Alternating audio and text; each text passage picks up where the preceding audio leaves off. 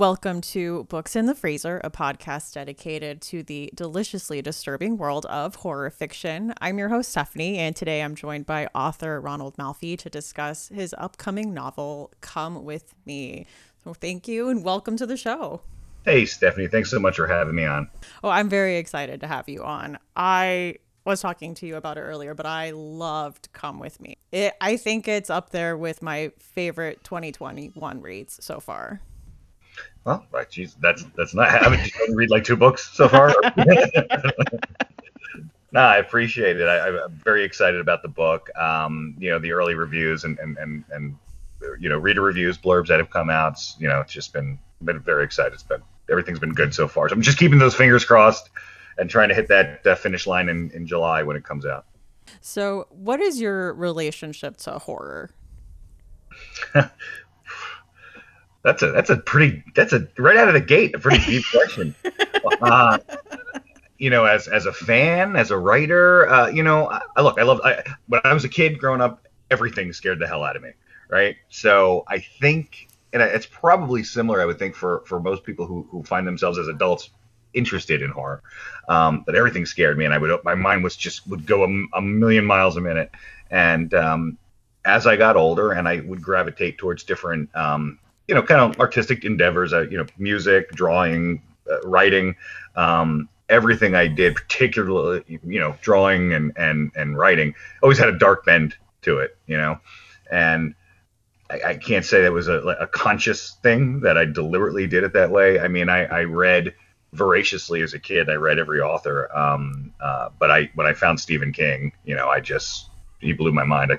I was probably maybe 10 or 11 when I started reading. The first book of his I read was Eyes of the Dragon, which is not a typical Stephen King book, but I read that, and then I bought this old typewriter at a yard sale, and I remember I skateboarded home with it like in my arms. It was a big heavy metal typewriter, and my first story that I typed up was basically a plagiarized version of The Eyes of the Dragon, and I continued that every time I read one of his books. I'm like, I'm going to plagiarize this one. I don't think I knew what that meant at the time, but really it was just kind of, in hindsight, it was me studying the craft, I think, and seeing what appealed to me, why it appealed to me, what I liked about it, and I don't think I really even had a choice. I mean, everything.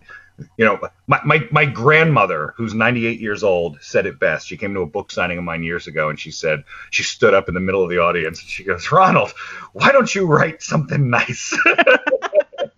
and I kind of laughed, but in truth, I said, "Look, everything starts off as a love story, and then it just gets real dark."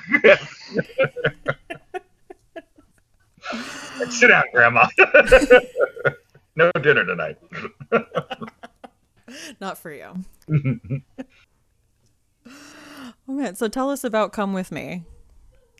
So Come With Me kind of came from two places. So Come With Me was the result of having finished off a 3-book deal with Kensington Books, and the last book with that deal was Bone White. Once Bone White came out and I toured on that, I started playing in a rock band at the time, and we were having some success and having some fun doing that. And I said, you know what, I'd like to take some time off. I was doing a book a year for about a decade, and it was exhausting.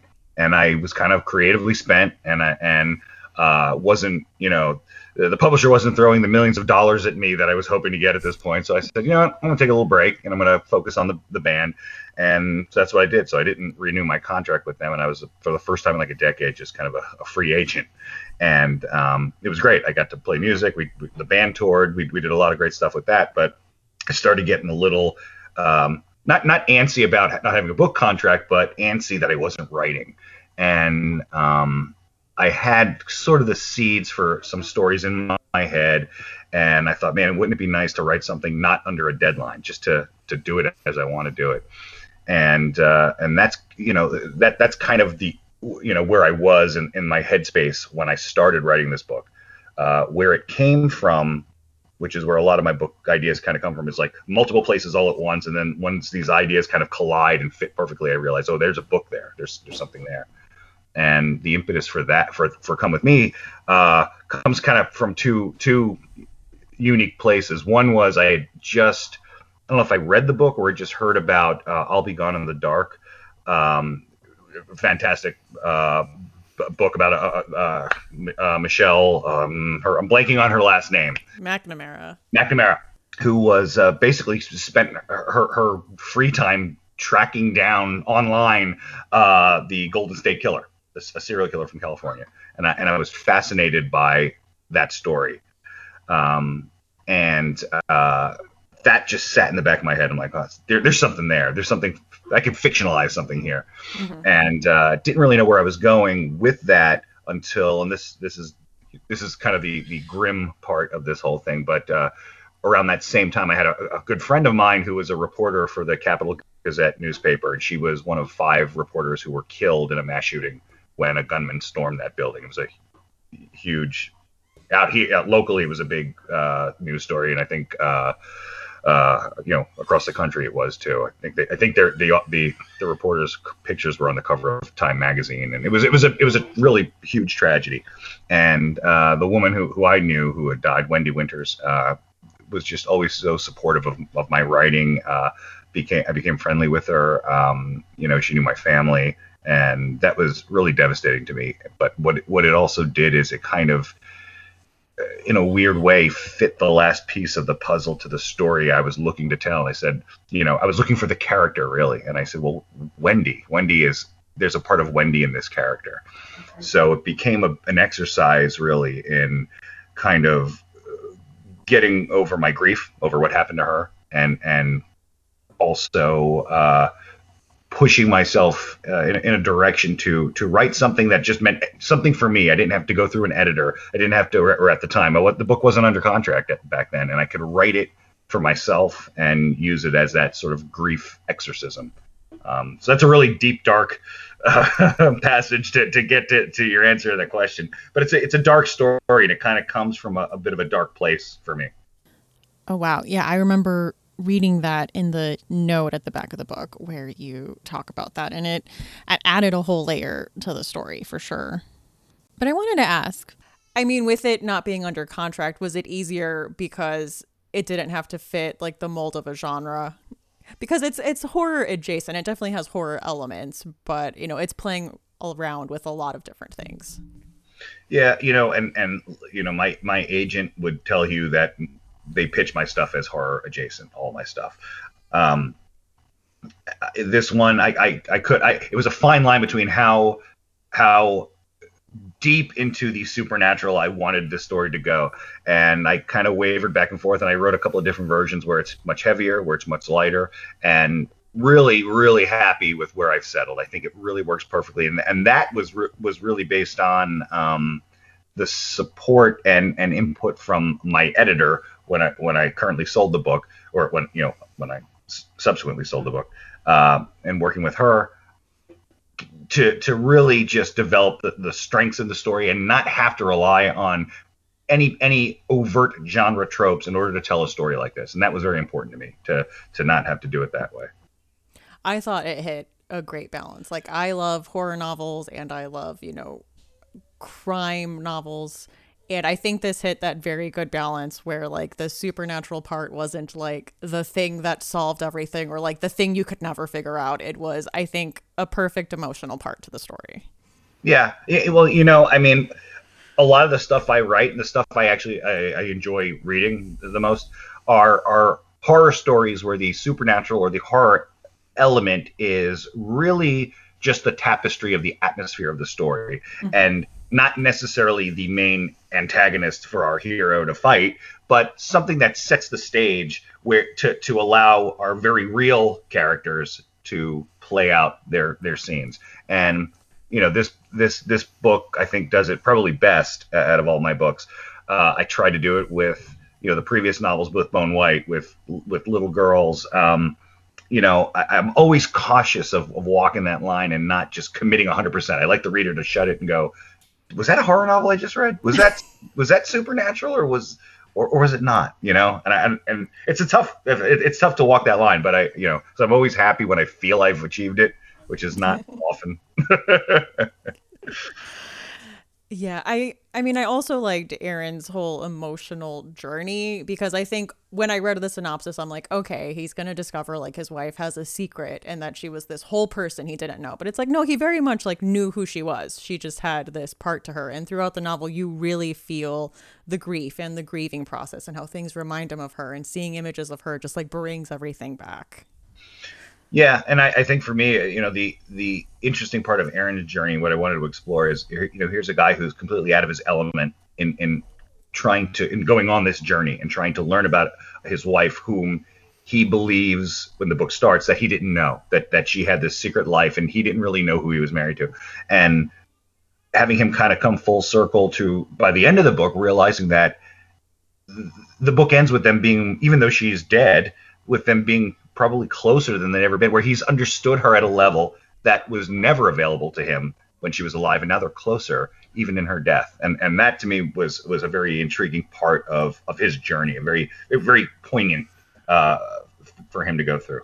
So Aaron, the protagonist in Come With Me, is a Japanese translator. Did you like research the profession? Like, did you learn anything interesting in your research? Well, like I said, these books for me, a novel comes together from a variety of places, and sometimes I sit on a snippet of an idea forever until I realize, oh, that's how I need to use that later on. And I'm a huge Murakami fan. I love his novels, and I years ago heard an NPR interview with his English language translator, and I thought the guy was fascinating. I mean, he was just as fascinating as the writer, and I'm listening to how I learned how there's really no linguistic nexus between Japanese and English, and that it's not about translating words, it's about translating the essence of what is being said. I just found all of that extremely interesting. So it sat in the back of my head. I'm like, oh, that'd be a cool character. That's somebody who does that, but never knew where to put him. And then when I got this story, I realized, Aaron, who's the main character of this novel, who was married to just just a brazen, self-assured ballbuster of a woman. He's now tasked with finishing what she started, and he's a recluse, and he is a nerd, and he is, he even refers to himself like, I'm a guy who when he meets her, he's carrying a Murakami novel, and it's this big chunky Japanese book, and I'm trying to flirt with this woman who has no time for me, and I'm like, this is the guy who's going to be in this story. And I like to take that pragmatic aspect of who he is and apply that to the gangbusters attitude that his wife had in doing what she was doing, and I like that juxtaposition. So it just kind of fit perfectly. So I never throw away those stupid old ideas. It works, and I mean, it's the perfect profession for giving you the flexibility to take on a side project like this. Yeah, I don't know how much money he was pulling in, but yeah, I kind of skirted over that issue, but. It's like one of those HGTV shows. It's like, this guy translates Japanese novels, his wife writes cooking columns, and they live in $1 million home. Yeah. I feel like it seemed realistic. They have like a townhome, like double income townhome. Seems fine. Exactly. So also parts of the book are written in second person, and as a reader, like, I feel like that's very hit or miss. I think it's a hit here, but I was going to ask, as a writer, is that hard to do? It's generally, yes. It's hard to do, but what I found for this novel is I took a few stabs at writing the first chapter, not utilizing that. And it's sort of a cheat second person. It's sort of first person with a cheat to a second person. But the few stabs I took where I did it just straight first person or straight, third, I think I may have taken a shot at, just wasn't coming together. And also with that first chapter, it's clear that she dies in the first chapter of the book, and we know this. And I was initially writing it where kind of using her death as a surprise. Here's what happened to her. And I'm like, that the reader is going to already kind of figure out what this is about. So I realized the way to win this, to make it work, is to front load it and just to say, hey, she's dead and here's what happened. And I said, okay, well, what's the best way to say that? How would I go about that? So first person seemed really organic and intimate. And then I thought, well, what if he's actually talking to her? What if this whole book is written from him and she's the second person, And once I realized that and took a stab at a draft of the first chapter with that, I'm like, yeah, this is it. This is just how this book has to be told. And I felt so much more compassion for him as a person. Like I felt bad for him at that point. Just how I'm like, wow, I could really feel him. He feels real to me now. So yeah, it's tough to do in general, but it just seemed to be the thing that worked for this book. Definitely. And makes it much sadder. You feel the intimacy of their relationship because it's like, I miss you, I see this, Allison, like, what were you doing? It's like, oh yeah. And even more than like him missing her, for me in writing it, it's the times where he feels jaded by her or distrusts some of the stuff he's learned or feels like the whole thing was a sham and he's trying to be angry but not be angry. To me, those were the most emotional parts, where this poor guy is just struggling with his grief. And really, this isn't. I mean, grief is a theme in the book, but it's he's got a lot of stuff to do. Yeah. He doesn't have a lot of time to sit and cry in his serial. So, yeah. And he's got to find time to do some translating to fund this project. So. Also, that I did have I don't want to go on a translating tangent, but the book he was translating, the Japanese author in a very early draft of this actually made an appearance. So that was a little bizarre, but I cut that out. Was it Yoko Ogawa? I think he mentions that at one point. Is that the name I use? I think so. It said Ogawa. I'm like, I just wondered if It was, well, I used the name of the book. The author in the book is fictional, but I took real Japanese authors' names and kind of mashed them up together. So you can kind of figure out who I'm talking about. But yeah. Also, a lot of your books have been re-released as ebooks. Have you gotten a new readership out of that? I have, yeah. I had 5 books recently re-released, and these books had gone out of print a few years ago. And they were some of my favorite books personally, and they tended to be some of them tended to be fan favorites too. So I always wanted to bring them back out. I just didn't, this whole industry is all screwed up, so I didn't really know the best way to do it. My agent was trying to look and see. It's tough to, get some of these books reprinted for a good deal. So really what happened was what really pushed me to find a publisher for them is I started seeing a lot of people online, Facebook, a lot of Instagram posts where people were tracking down these books and paying like crazy amounts. I was looking for a copy of December Park, and I was like, December Park and Floating Staircase and Snow tend to be the 3 that people they hunt down. And I've seen so many, I won't say stolen, but purloined copies of December Park with a library sticker on the spine in someone's house in their book collection. I'm like, wow, okay. So, and I felt, look, I mean, it's ridiculous to have to go online and pay like $90 for a paperback novel. So, let's bring these things back and introduce them to people who are looking for them, So I'm very excited that they're back out, and it seems to kind of reignite people's interest in those books. Where do you think people should start if they're looking to get into your books? Like, what's a good starting point? You know what? Everybody always asks, and because I feel my books are, I'm very different from one book to the next.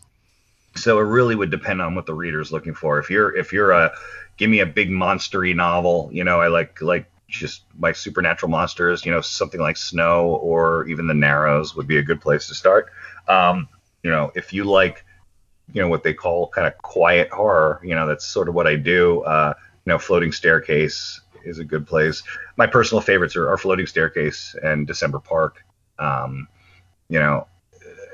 December Park's really no supernatural aspect to December Park at all. It's a coming of age kind of suspense novel, I guess. Set against the backdrop of kids tracking down a serial killer. But it's extremely autobiographical. I know those guys in that book. I grew up with them. The names have been changed somewhat to protect the guilty, and so for me, that's what I'd suggest. Bone White also seems to be a bit of a fan favorite, and it's a very accessible book. So yeah, any of those, I would say. I read a while ago that was getting an adaptation. Yeah, well, such is Hollywood. So yeah, they do. COVID kind of slowed that down, but it was option for a TV series through Fox, 20th Century Fox, and Walt Disney Company, and then Amazon stepped in, and they were turning it into an Amazon TV series. COVID slowed that whole thing down. The same, these were the same producers who were doing the Fargo TV series and The Handmaid's Tale, and they got a year behind those shows. So it's sort of in limbo right now. But that process was really cool. It was really neat to meet the right, because I had nothing really to do with it. I read the pilot script that they wrote, but it also put me in a position where I was starting to pitch my own material, and like Right Even Now, Come With Me has been optioned by NBC Universal for a TV series, so they're working on that, and I became pretty good friends with the writer on that, and so I've been doing, this past year has been a lot of television stuff. I'm also in the process of I've got developing another original TV series concept that's not based on any of my books. That's been fun because I'm doing all the writing. So it's a different medium, but it's been a blast. But it's you write a book, it's just you in a room. You write a script and have these Zoom meetings, and there's 500 people there, and everybody's got an idea, and they throw stuff out, and you listen, and you hear what they have to say. But so it's been pretty cool. But yeah, so yeah. Is it hard to pivot to that TV writing format? Not really. Well, I guess if they turn everything down, ultimately they'll say you weren't good enough. I'd say yes, you're right. It was hard. It doesn't seem hard. It's I think if you just get the rhythm down on what they're looking for, a lot of dialogue as opposed to action. Once you know that part and see how quick these scenes move, that it becomes easier. I mean, look, I write 500-page books. A script is basically like 60 pages for an hour TV series. So I could do that during lunch. I just feel like it would be hard to do just like the dialogue and like just that type of writing. It's what's interesting is it really taxes you on making every line of dialogue count. You got no other way to really tell your story but how these people talk to each other, and you have to know everything about their character based on what they say and how they interact with each other. And as a writer, I find it fascinating to be able to play with that and say, all right, can I get this point across just in a line, in 3 lines of dialogue? Okay, I can. Can I do it in 1 line of dialogue? Can I do it in a word? Can I do it in a look? You try to you break it down so far to see how good you can do it, and then you give it to somebody else to rewrite it. So. I feel like that sounds difficult. Well, I mean, the difficult part is really just there's a lot of people who have input on it, and it's trying to arrive at a compromise with what everybody wants. That's basically it. Yeah. It's a collaborative process. Oh yes, yeah, I guess. Yeah. So earlier you were talking about writing different types of horror stories, from like creature feature to, you said, quiet horror. Is there a subgenre or a type of horror story that you would like to write someday? That's in the works, maybe. You know what? I do have a few things in the works that really the only thing that's preventing me from submitting them for publication is they are a little bit different than what I'm known for. I've got something that I've written. I've got like 1,000-page just kind of horror novel about a small town that it's really cool, but it's a little too on the nose, I guess, than what I normally do. But I like it, and it's got like 15 main characters, and it's just a rambling, monstrous mess. But it's kind of cool. I've got something else that's been sitting around for a while that is sort of a sci-fi fantasy horror. I don't even know what you'd call it, but kind of dramatic too. I don't even know. So yeah, I got a lot of different stuff that I've been working on, that I work on when I have free time, and then I kind of set it aside and go, okay, now I have to do what I'm contracted for. I'll work on that, and I'll come back to this nonsense when I have free time. But it's fun. I mean, like that 1,000-pager, man. I've actually well, your viewers can't see, Yeah. your listeners can't see, but what they don't know is that we're on Skype. But hold on, I'll show you. This is half of it. Oh, wow. That's a big. For the listeners, it is a giant stack of paper. It is giant. So yeah, so I have fun with that, and I've been doing that for years. And every once in a while, I'm like, ooh, this is a good sentence, and I'll dig through all those pages and I'll write it in. I'm like, all right, good. I'll see you in a decade, you monster. Does that work better for you having like the physical copies? Yeah, you know what? When I edit stuff, I generally print it out so I could read it and kind of make my notes on it. You know, after writing this stuff on a computer for so long, I don't want to stare at another screen at that point. It just seems like I'm just able to grasp it better when it's printed. I can see that. Well, speaking of finding the time, how do you find the time to be in a rock band with all this writing? Well, this year was pretty easy. We didn't do anything. So, well, you know, I mean, it's the rock band thing. So, look, I've played music my whole life. When I was when I graduated from college, I was in a band that did some touring and stuff for about a year and a half, and I was just trying to put off having a real job for as long as possible. And so I've always kind of loved it, but you know, like I spent a good after all of that, you know, I spent a good 15 years of not playing music, of working, of getting married, having kids, having I guess like a normal life, and figured, well, I'm never gonna play music again the way I used to.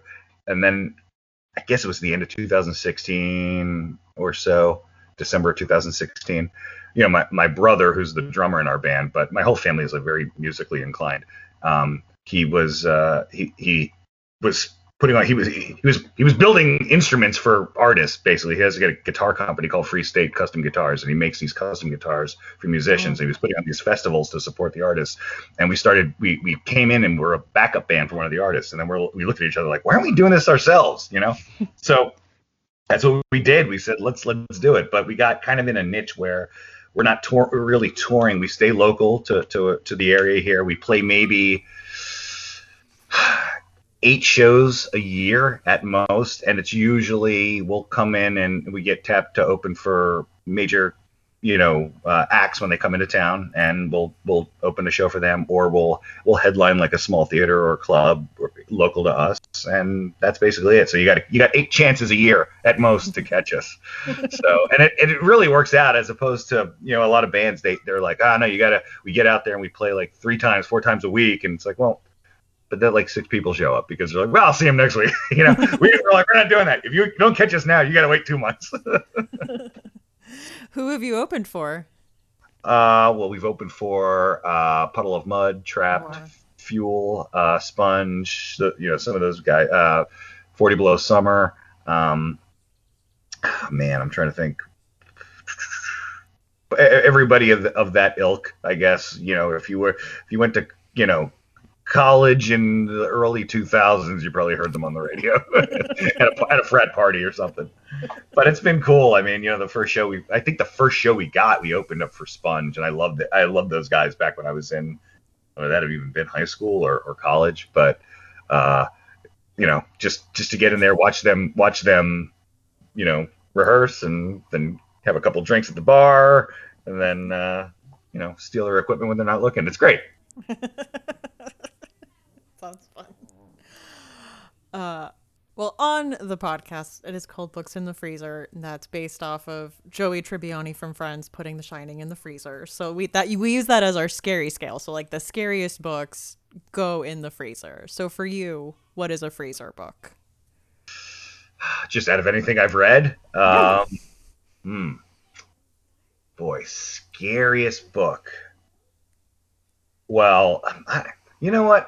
That's tough. Very little scares me in a book, but I will say that probably the best horror novel I read in the past year was Stephen Graham Jones's The Only Good Indians. I thought that was outstanding. I was glad to hear that he won the Stoker for it.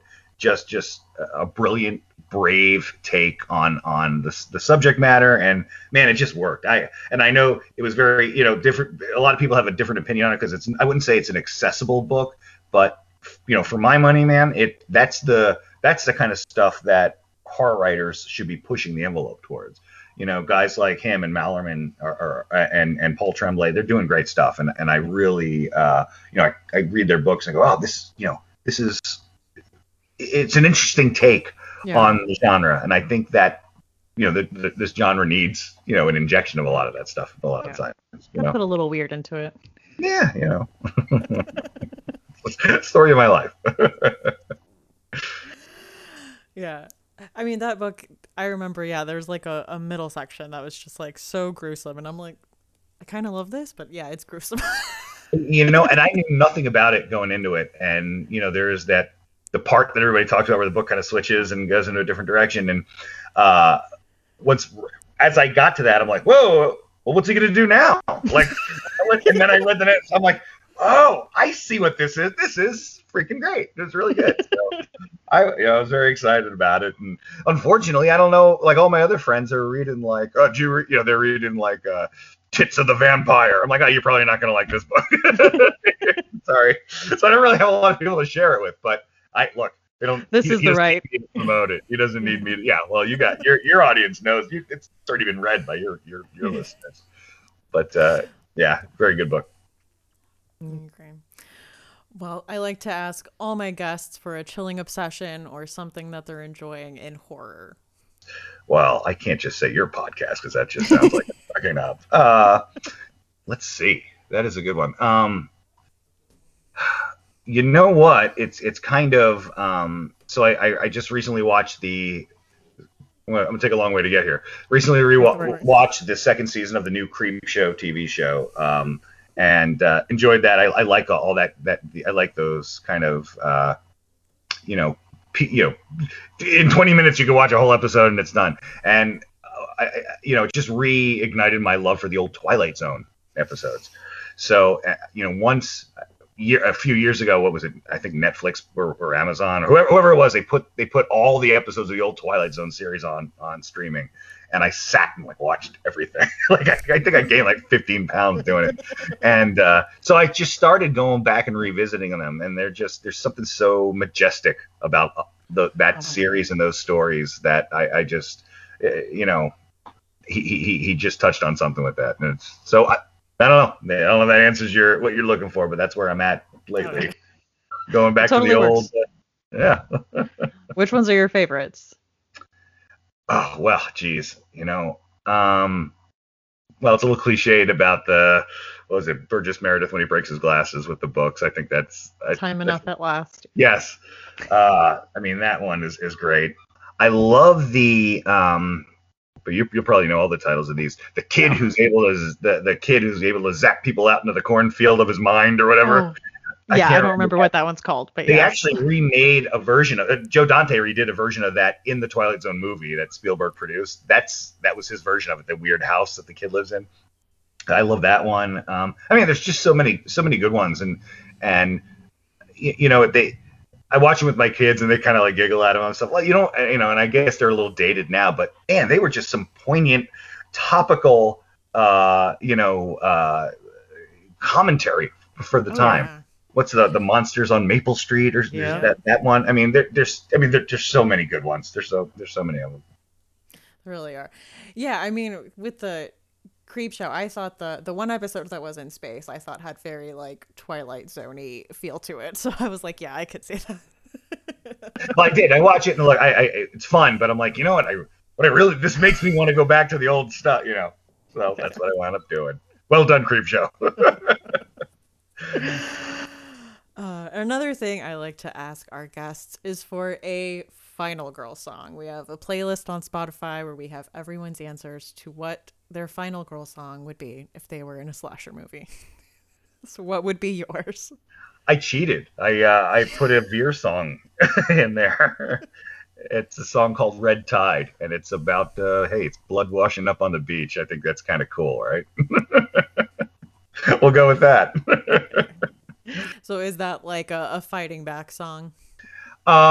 It's because I'm a fan of irony, it's sort of you didn't win the fight and you're dying now. you are literally the final girl and now you're dead.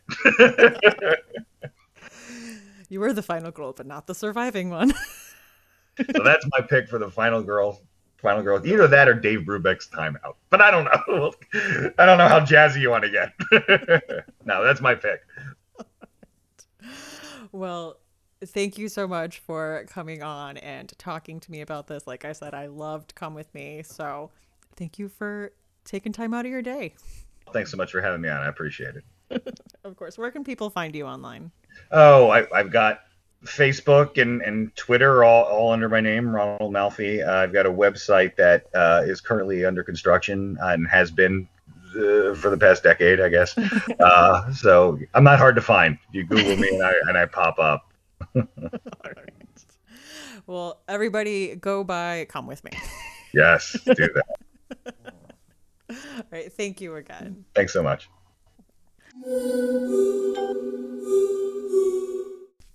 Books in the Freezer is a bi-weekly podcast. We post episodes every other Tuesday. You can find us on Twitter at BooksFreezerPod, on Instagram at Books in the Freezer, at facebook.com/BooksInTheFreezer, and we are on TikTok as Books in the Freezer.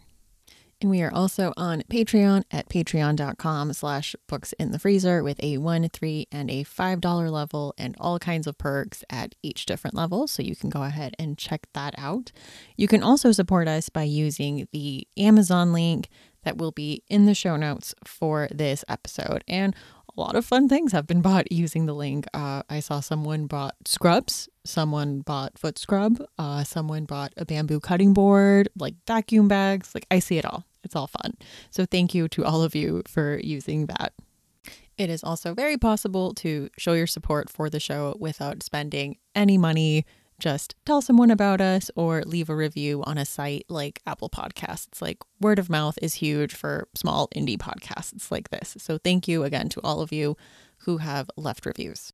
I'm Stephanie. You can find me on Twitter at lady_Gagnon. That's LADY_GAGNON, or on Instagram as That's What She Read. And that is That's with 2 A's. Thank you for listening and see you next time on Books in the Freezer.